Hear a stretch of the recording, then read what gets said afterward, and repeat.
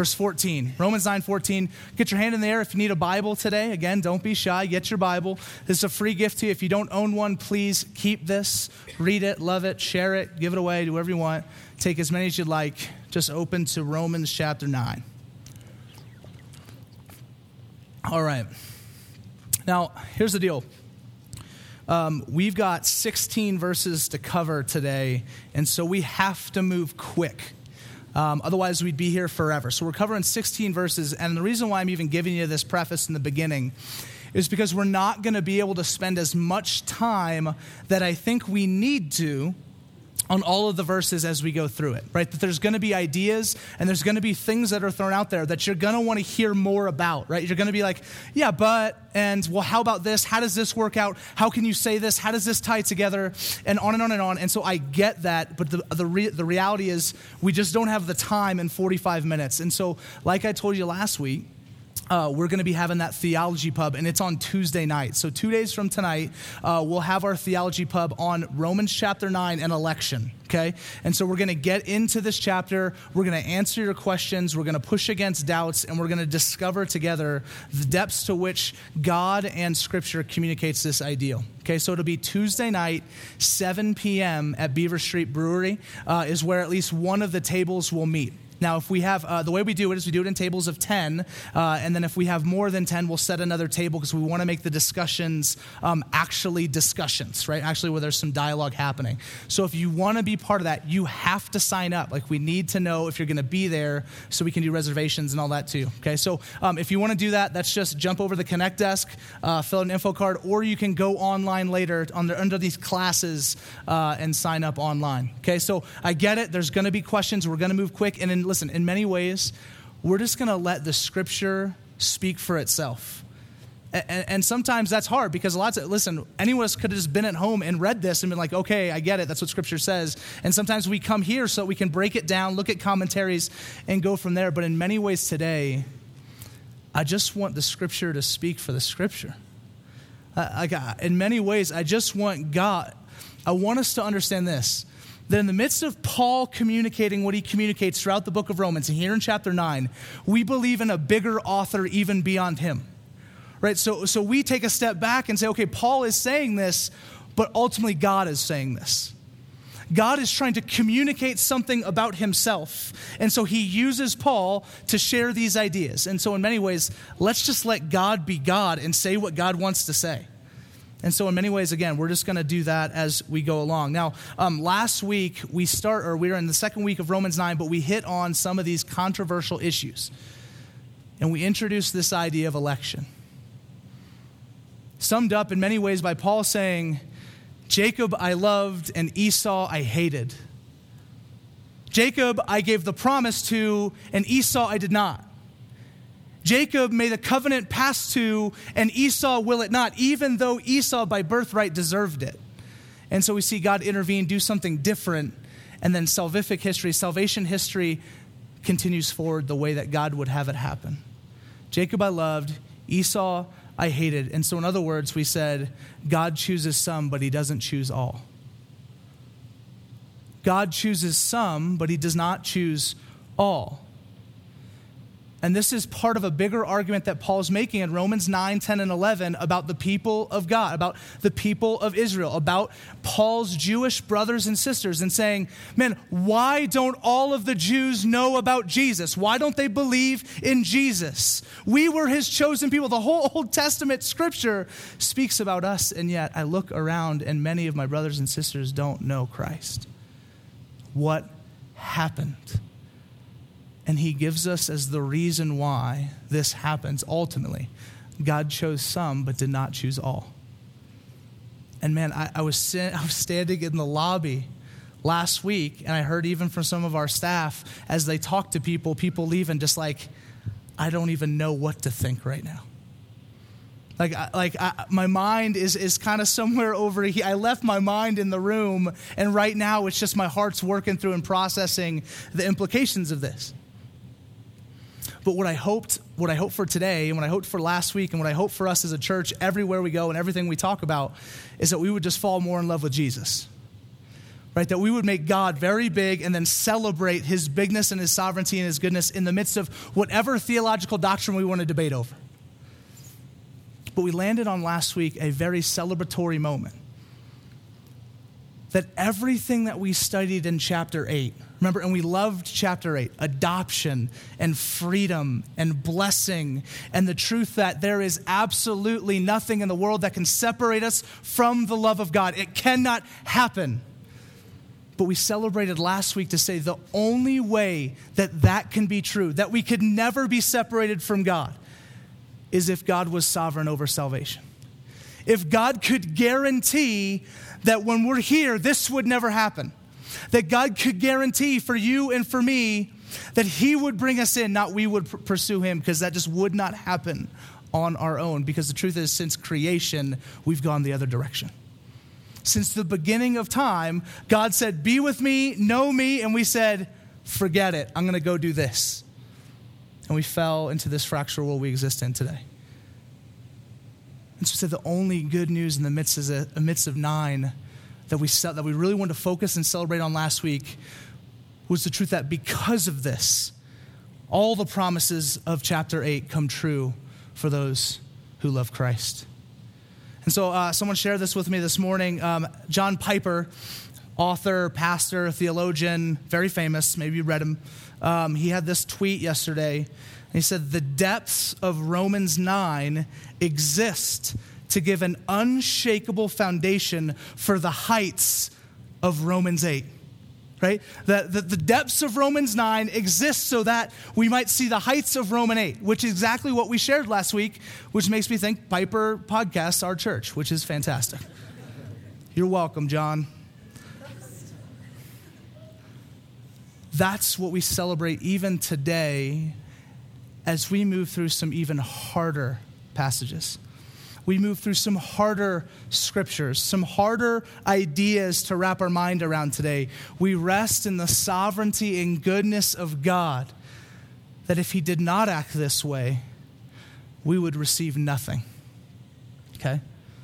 All right. So we have pushback. So does Paul.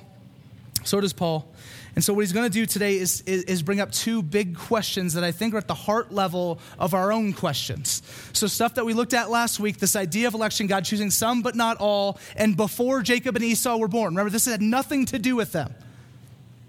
God chooses, and we have questions. And guess what? People in Paul's day also had questions. And so he enters into this kind of rhetorical conversation with kind of some naysayers or some questioners, some doubters, and he's going to bring up 2 major arguments and pushbacks that we'll look at, and then he's going to answer them for us. And so we're going to get 2 pushbacks, 2 answers, and then we're going to talk about the good news at the end, okay? Last thing I want to say before we finally jump into the text. This passage has been known, and I get it, has been known to shrink churches, okay? Like, it's just been known where people say, okay, if that's true and you believe that, then I'm out the door. And so people, and listen, that's just a reality of us in general. That the minute we're confronted with something we don't like that much, we try and find another place where maybe we can feel like we like more of what's happening. We don't really want to wrestle. And even, my buddy Curtis, who's up here, does sound, plays music here. He's even praying this morning. He's like, man, even in the midst of this, may we not just run the other direction. Even if we disagree, will we just wrestle? Right? Will we wrestle with God on these ideas and not just run the other direction? I was thinking through this week, and then right as I was kind of praying about this idea, Lord, don't let our church fall apart, I got this line from one of our pastors at another campus, and he said this. It was a story, and I don't think it's real, but he shared it. It's like a joke. And it says this. It says, a man who had been stranded on a deserted island for 2 years was at last found. Okay? Tom Hanks. The media accompanied the rescue team, and when they arrived, they saw that the man had built 3 huts. When asked what the huts represented, the man explained, well, this hut is my home. I'm like, oh, that's nice. They said, well, what's that one? Well, oh, that's where I go to church. And the people thought, oh, well, that's really neat that you would build a place of worship. Well, what's the third tent? He goes, oh, well, that's where I used to go to church. Okay? And that is just the proclivity of man, right? You know what? I don't like what's happening there. Let me go somewhere else.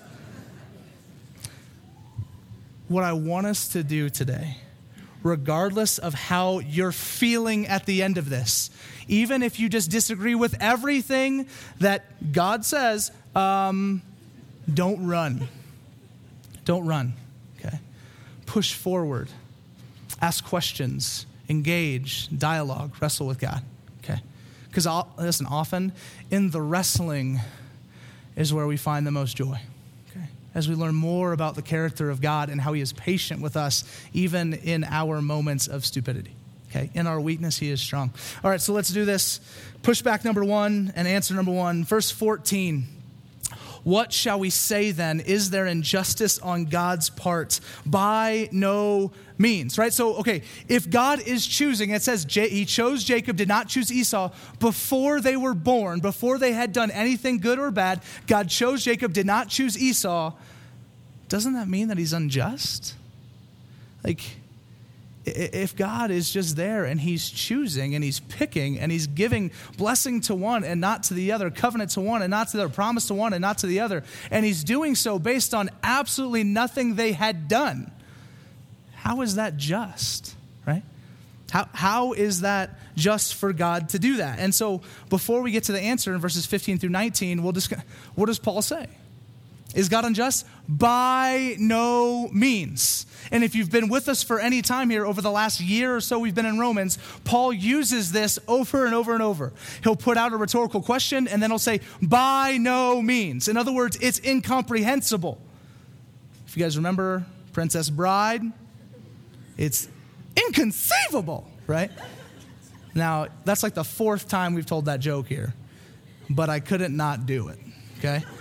Because it's that true.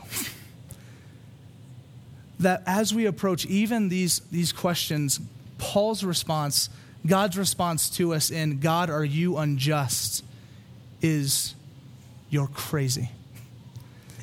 That is inconceivable. There is absolutely no grounding or foundation for that idea. God is not unjust. God is just, God is faithful. And we said last week, if we divorce the character of God from what he communicates, we're not really listening to God. We can't separate the two. God is absolutely just. And so we're going to see in 15 through 18, Paul's answer for why this is true. 15, 16. For he says to Moses, I will have mercy on whom I have mercy, and I will have compassion on whom I have compassion. So then, it depends not on human will or exertion, but on God who has mercy. So now Paul is quoting Exodus chapter 33. And he's going back to the Old Testament. And again, he's really addressing the Jews pretty hardcore here, because in that grand context, again, he's going into what's going to happen with Israel, right? So he's using a lot of Old Testament stories to prove his point. And so in Exodus 33, what we see is Moses go to God and say, God, show me your glory. Right? Like, God, show me your glory. I want to see you. And God's like, son, please, right? You couldn't handle this. He says, if I were to show up in front of you, if you were to see me in all my fullness, you'd drop dead just like that. You'd be done. You'd be undone. And so he comes up with a different plan. He just kind of flash by. But he says these words to Moses. In the midst of that conversation, the pursuit of relationship with God, and the pursuit of wanting to be close with God, and the pursuit of wanting to be in a reconciled state with God, God says, I will show mercy to those whom I wish, and I will show compassion to those whom I wish. I will reveal my glory to those with whom I wish. It had absolutely nothing to do with Moses. And up to that point, listen, Moses was the man. Like, Moses had done many great works for God, right? Moses had delivered his people. Moses had done great things for God. And yet even to him, he looks at him and says, listen, this has nothing to do with you. I'm going to show mercy to whom I want to show mercy. I'm going to show compassion to who I want to show compassion. I will reveal my glory to who I want to reveal my glory. Is God unjust? No. Because God, the author and creator of the world, is the only one that can give mercy and give compassion. And because that's true, he gets to decide who receives it. Because we would be completely undone if we could just approach God without mercy and compassion. It doesn't work that way. God is not unjust. God is just in his bestowing of mercy on some and compassion on some. Okay. This is tough. This is tough for us to think about. Let's look at 17 and 18. He's going to go the other direction. So if 15 and 16, if we have Jacob and we have Esau, we have these two different realities, right? Jacob, he chose, Esau, he did not. And that's kind of carrying through all of chapter 9. What we come to is in 15 and 16, what we just read, those are, he gave mercy and compassion to Jacob. He does not to Esau. Okay, this is just kind of the running theme amongst the whole text. And then 17 and 18 are more in the reality and vein of Esau. It says this, for the scripture says to Pharaoh, for this very purpose I have raised you up that I might show my power in you and that my name might be proclaimed in all the earth. So then he has mercy on whomever he wills and he hardens whomever he wills. So I don't know if you guys remember the story of Pharaoh. Has anyone ever seen the movie The Ten Commandments? Charlton Heston, your parents didn't make you guys watch that? All right, well, you're welcome. So Pharaoh, okay, king of Egypt, what happens is the Israelites are in captivity in Egypt, and then Moses is born, a Jew, gets floated down a river in a little bassinet, gets picked up, moves up the ranks, is raised up in the Egyptian kingdom, okay? Begins to interact with Pharaoh. God then meets Moses, says, hey, Moses, I got an idea. I want you to go ahead and go in there, talk to Pharaoh, tell him to let my people go. You're going to deliver my people from Egypt. And so Moses goes to Pharaoh and says, let my people go, right? The staff and the beard, it was amazing. Let my people go. Pharaoh says no. Moses says, it's going to go real bad for you. There's going to be these plagues. You're not going to want any of this. Pharaoh says, bring it, right? So plague after plague after plague continued to hit Egypt. Moses goes back to Pharaoh. Pharaoh, hey, you see what's going on. I told you this was going to happen. Open your eyes. Let my people go. Pharaoh says, no. Goes back, plague and plague and plague. Moses goes back. Pharaoh, there's been all these plagues, bro. My God is doing his thing. He's going to bring more. He's about to kill the firstborn of every person in your nation. Let my people go. Eventually, Pharaoh relents, lets his people go, only to chase them down in the great final scene of that movie, and I guess history, this really happened. They get to the Red Sea. God parts the Red Sea. The Jews cross. The Egyptian soldiers run in. The water falls on. There's victory for the people of God. Okay. That story, that Pharaoh. We look back, we read that story. I read that story, and I'm just thinking to myself, like, God, man, Pharaoh must have been an idiot. Right? There's no other explanation by just reading the story than to say, this guy just, he had a few things loose in there. Because plague after plague after plague after proof after proof after proof come to his nation, and yet he still says no. And then we read this. And then we read the rest of the account. And we see that behind the scenes there was something else happening. We see that behind the scenes, it wasn't just a stubborn king. It wasn't just that he didn't hear properly. It's that the God and creator of the universe, of everything we know, our Savior, had hardened his heart that he might, in the midst of him being raised up, that God's power would be known to the world. That from nation to nation to nation, they would hear stories of the God that delivers. Stories of a God that saves a people. But does he save all? No, he saved just his own. Who in that story does he say? He saves his own people. He does not save all. Draws them to himself. They're set free and they're saved. Behind the scenes, God, author, orchestrator, giving mercy to some and hardening others. Okay. Again, hard stuff for us to wrap our minds around. So God has mercy on whomever he wills and hardens whomever he wills. The second question, okay?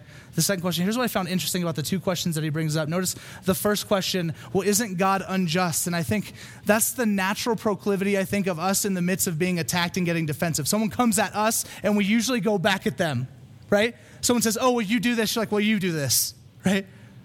Oh, well, you're not, no, but you're, and that's usually how we go. So we immediately go back, let's attack the character of the person that's trying to attack us. And that's what the question one was, right? Isn't God unjust, right? Attacking his character. God is perfect. God is good. God is sovereign. Okay, God is just. Second question, okay? You will say to me then, why does he still find fault? For who can resist his will? So this one, far more than, okay, that didn't work. Couldn't attack your character because God's perfect. I'm going to try and just defend myself. God, I couldn't help it. It wasn't my fault. How can you still find fault? Because who can resist your will? So if God has mercy on whoever he wants and hardens whoever he wants, then how can we be to blame, right? Now, here's the moment, the first time I read this, right? The first time I was starting to get into it and read through it, and I came to verse 19, I was like, that's a really good question. Got him, right? I was like, not going to be able to take care of that one, God. And I fully expected right after verse 19, everything that I wanted to be said in the scriptures would be said. That everything I had thought after reading Jacob I loved and Esau I hated and talking about election and choosing before they had done anything good or bad, everything I wanted to hear about how it was my fault and it's free will and because I didn't choose him, that he didn't choose me, and on, everything I wanted to hear so that I wouldn't have to wrestle with the character of God in the midst of this passage. I expected in verse 20. Let's see what he says. But who are you, O man, to answer back to God? Will what is molded say to its molder, why have you made me like this? Has the potter no right over the clay? To make out of the same lump one vessel for honorable use and another for dishonorable use.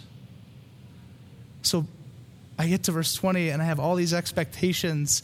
God, finally deliver me from all of this strife in my soul. And what I get is, who are you to question God? Who are we to know his ways? Who are we to search his understanding? Who are we to think that we see as clearly as he sees? That we know as much as he knows? Who are we to answer back to God? And I remember reading that verse and just being like, dang it. Dang it. This is not what I expected.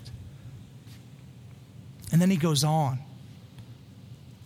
Doesn't the one who's making the item, who has the entire clay as God has formed us, does he not have the right to form us and shape us and mold us however he likes, for whatever use he likes, because he is the owner of the clay. He is the creator of the clay. And so again, we get these two realities, this Jacob reality of promise, this Esau reality of lack of that. And we see Jacob was used for honorable use in this passage and Esau for dishonorable. Again, this dichotomy, these two realities, Paul constantly hammering in by using Old Testament reference after Old Testament reference so that the people listening, so that the Jews would hear, it's not about me. It's not about it's not about my will. It's not about my strength. It's not about my goodness. It's not about my perfection. It's just about Jesus.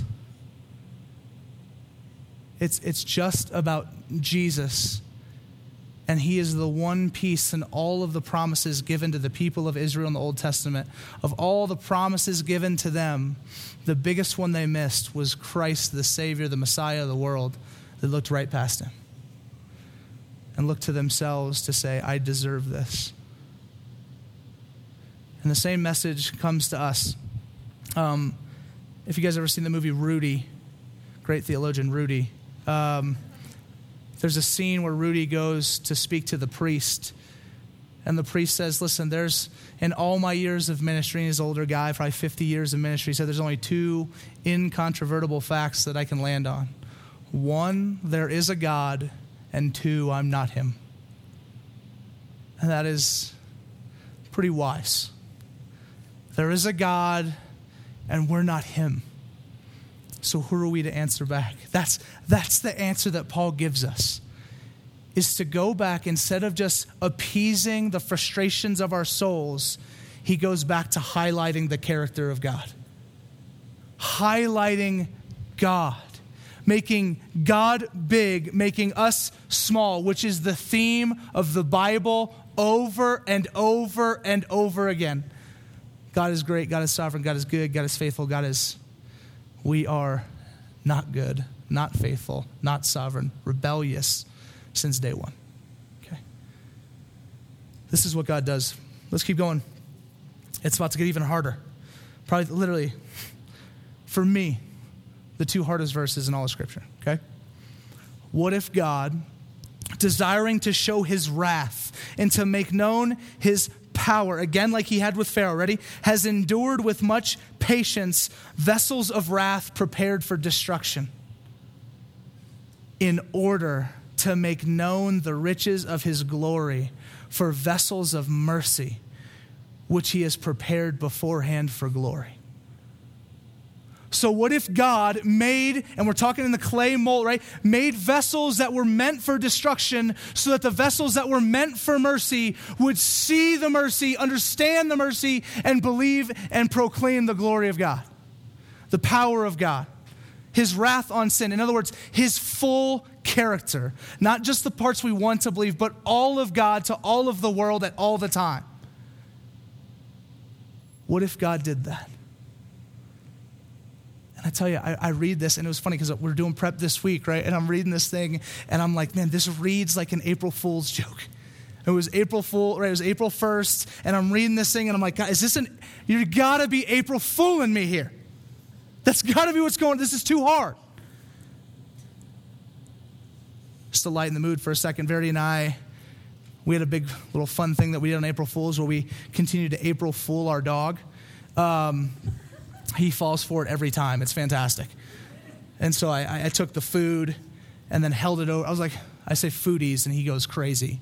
And then I just poured it back in the bag and said April Fools, right? And you just saw his ears went down, tail went down, and he just fell over. I mean, it was just like, just rude. I'm an awful human, right?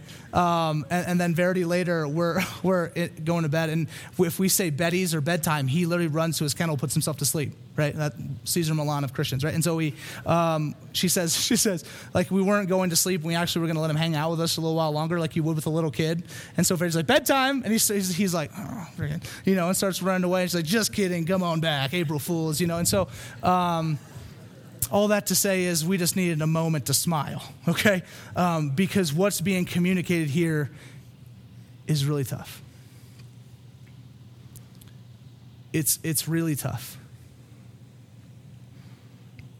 What if God, in order to show his power, in order to communicate his wrath, his full character, in order to communicate his glory, in order to communicate his mercy, in order to communicate his grace, in order to communicate every aspect of who he is to a world he wants to reconcile to himself, did he prepare beforehand vessels for destruction, that the vessels of mercy would rejoice, celebrate, and make much of our God? Okay. Again, I know there's some questions. Come talk, engage, don't run, ask questions, be around, come to Theology Pub, go to God, wrestle with him, wrestle with his character, get involved, right? Don't run, okay? Start wrapping it up here. when I was first confronted with this, and I shared this story last week, but I said that I'd probably share it this week as well, because I want you guys to get, I understand the wrestling with these truths. The first time, and James can attest to this, James was there. Corey was there too. Drew, man, we're just repping San Diego State right now. It's fantastic. The first time I was confronted with this stuff, I was in a car with my friend Allie, and we're sitting out in front of her apartment in Little Italy, San Diego. And she begins to share this stuff she's learning from one of her disciples, girl Misty. And it's a lot of this, and they're just going through Romans 9. She's just saying this and reading these verses, and I'm freaking out. Like I'm just losing my mind. And I say these words, so I say, and I told you this last week, but I want to remind you, I said, if that is who God is, I don't want to serve that God. And I got out of the door, slammed it shut.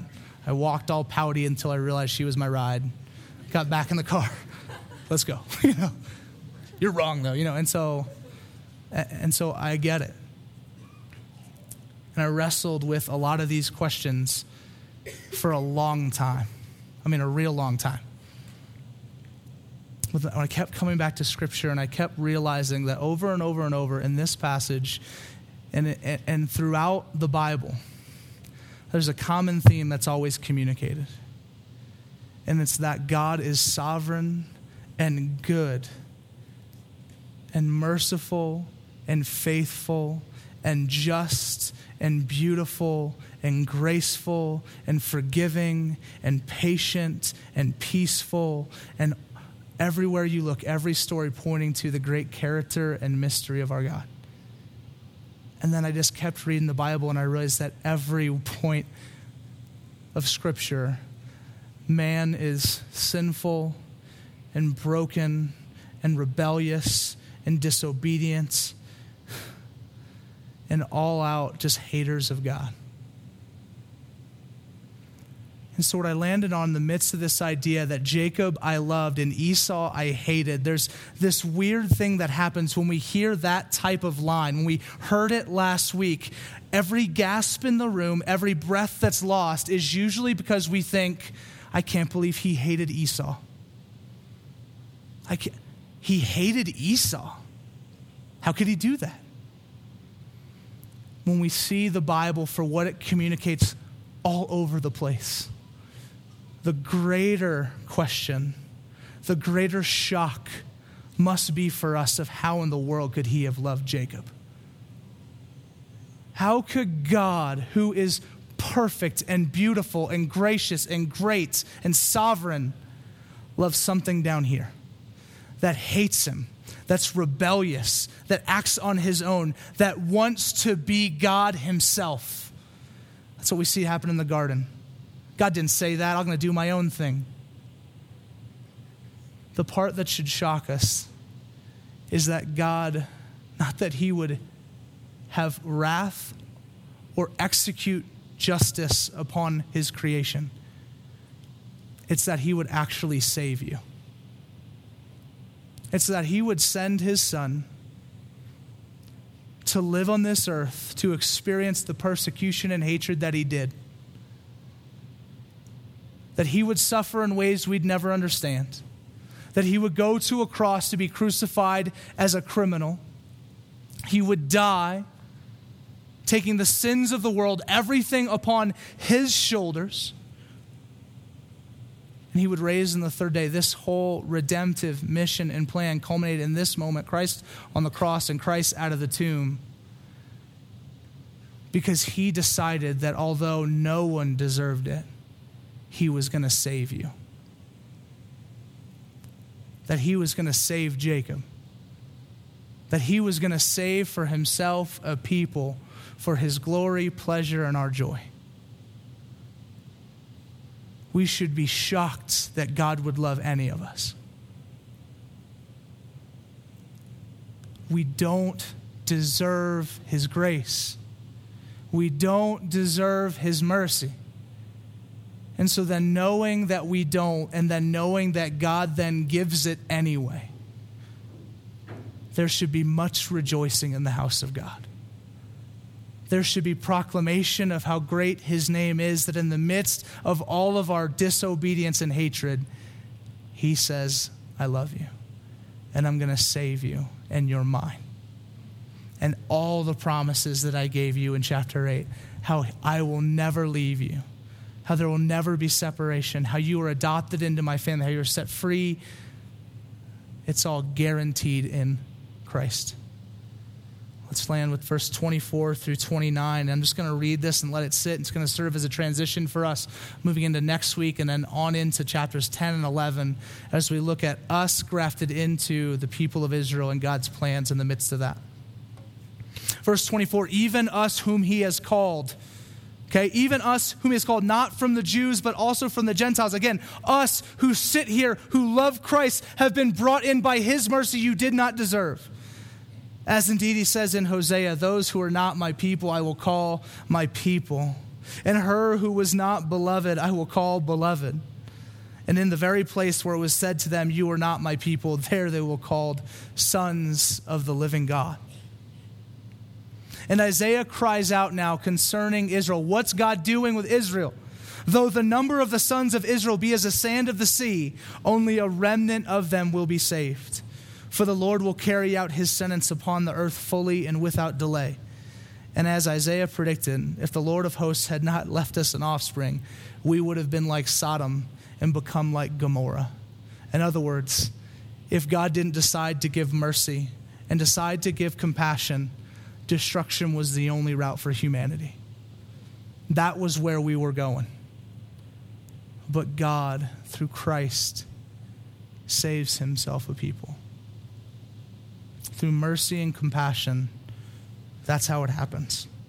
I want to land with a short reading, this final line from Chris Wright, just to sum up. And he's echoing the book of Revelation here. He says, salvation belongs to God.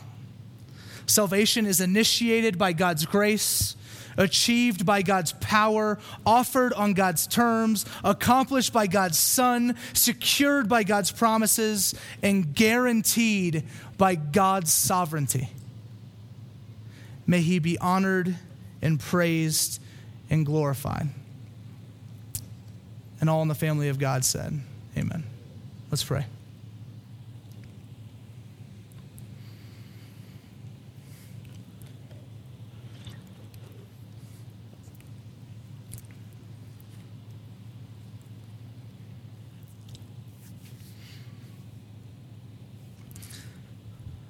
God, let us just sit and just, we are blinded. We see very dimly your character. We miss it. I miss it all the time. I forget. I get clouded by my own thoughts, my own judgments, I know better than yous. God, I just pray for everyone in this room, God, whether we're Christian or not Christian, still figuring it out, whatever, Lord, I just pray that you would just take the wipers and just clear our vision right now. God, that we would just see you clearly. As Paul exalts you, that we would exalt you. Would you give us the same vision that Paul had for who you were, who you are? Might we have the same? God, as we sit in the realities of your greatness and your majesty and your mystery, in your love and faithfulness, justice and wrath, God, as we sit in the midst of all of who you are, humble us, Lord. Might we see that no one deserves anything but Gomorrah. But in your mercy, in your faithfulness, in your justice, God, you save some. God, that you went, that you came, that you lived, that you died, that you rose, that we might experience life that we do not deserve. Would there be celebration in the house of God this morning because we've been set free, not of our own accord, not of our own will, but by the will of the one who made us. Any of those that would sit here, Lord, and they're wrestling and they're fighting, and I get it, Lord. We, more than anything, forget a right answer. Just be God to them right now. Bring peace and bring warmth. Bring truth. Bring your presence, Lord. God, they would just know, God, we're not going to have this all figured out. There's always going to be questions about you, O Lord.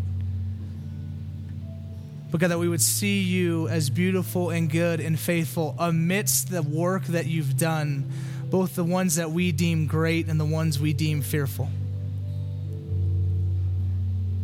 Holy Spirit, work in people's hearts today. Save, renew, restore, and be glorified. It's your name we pray. Amen.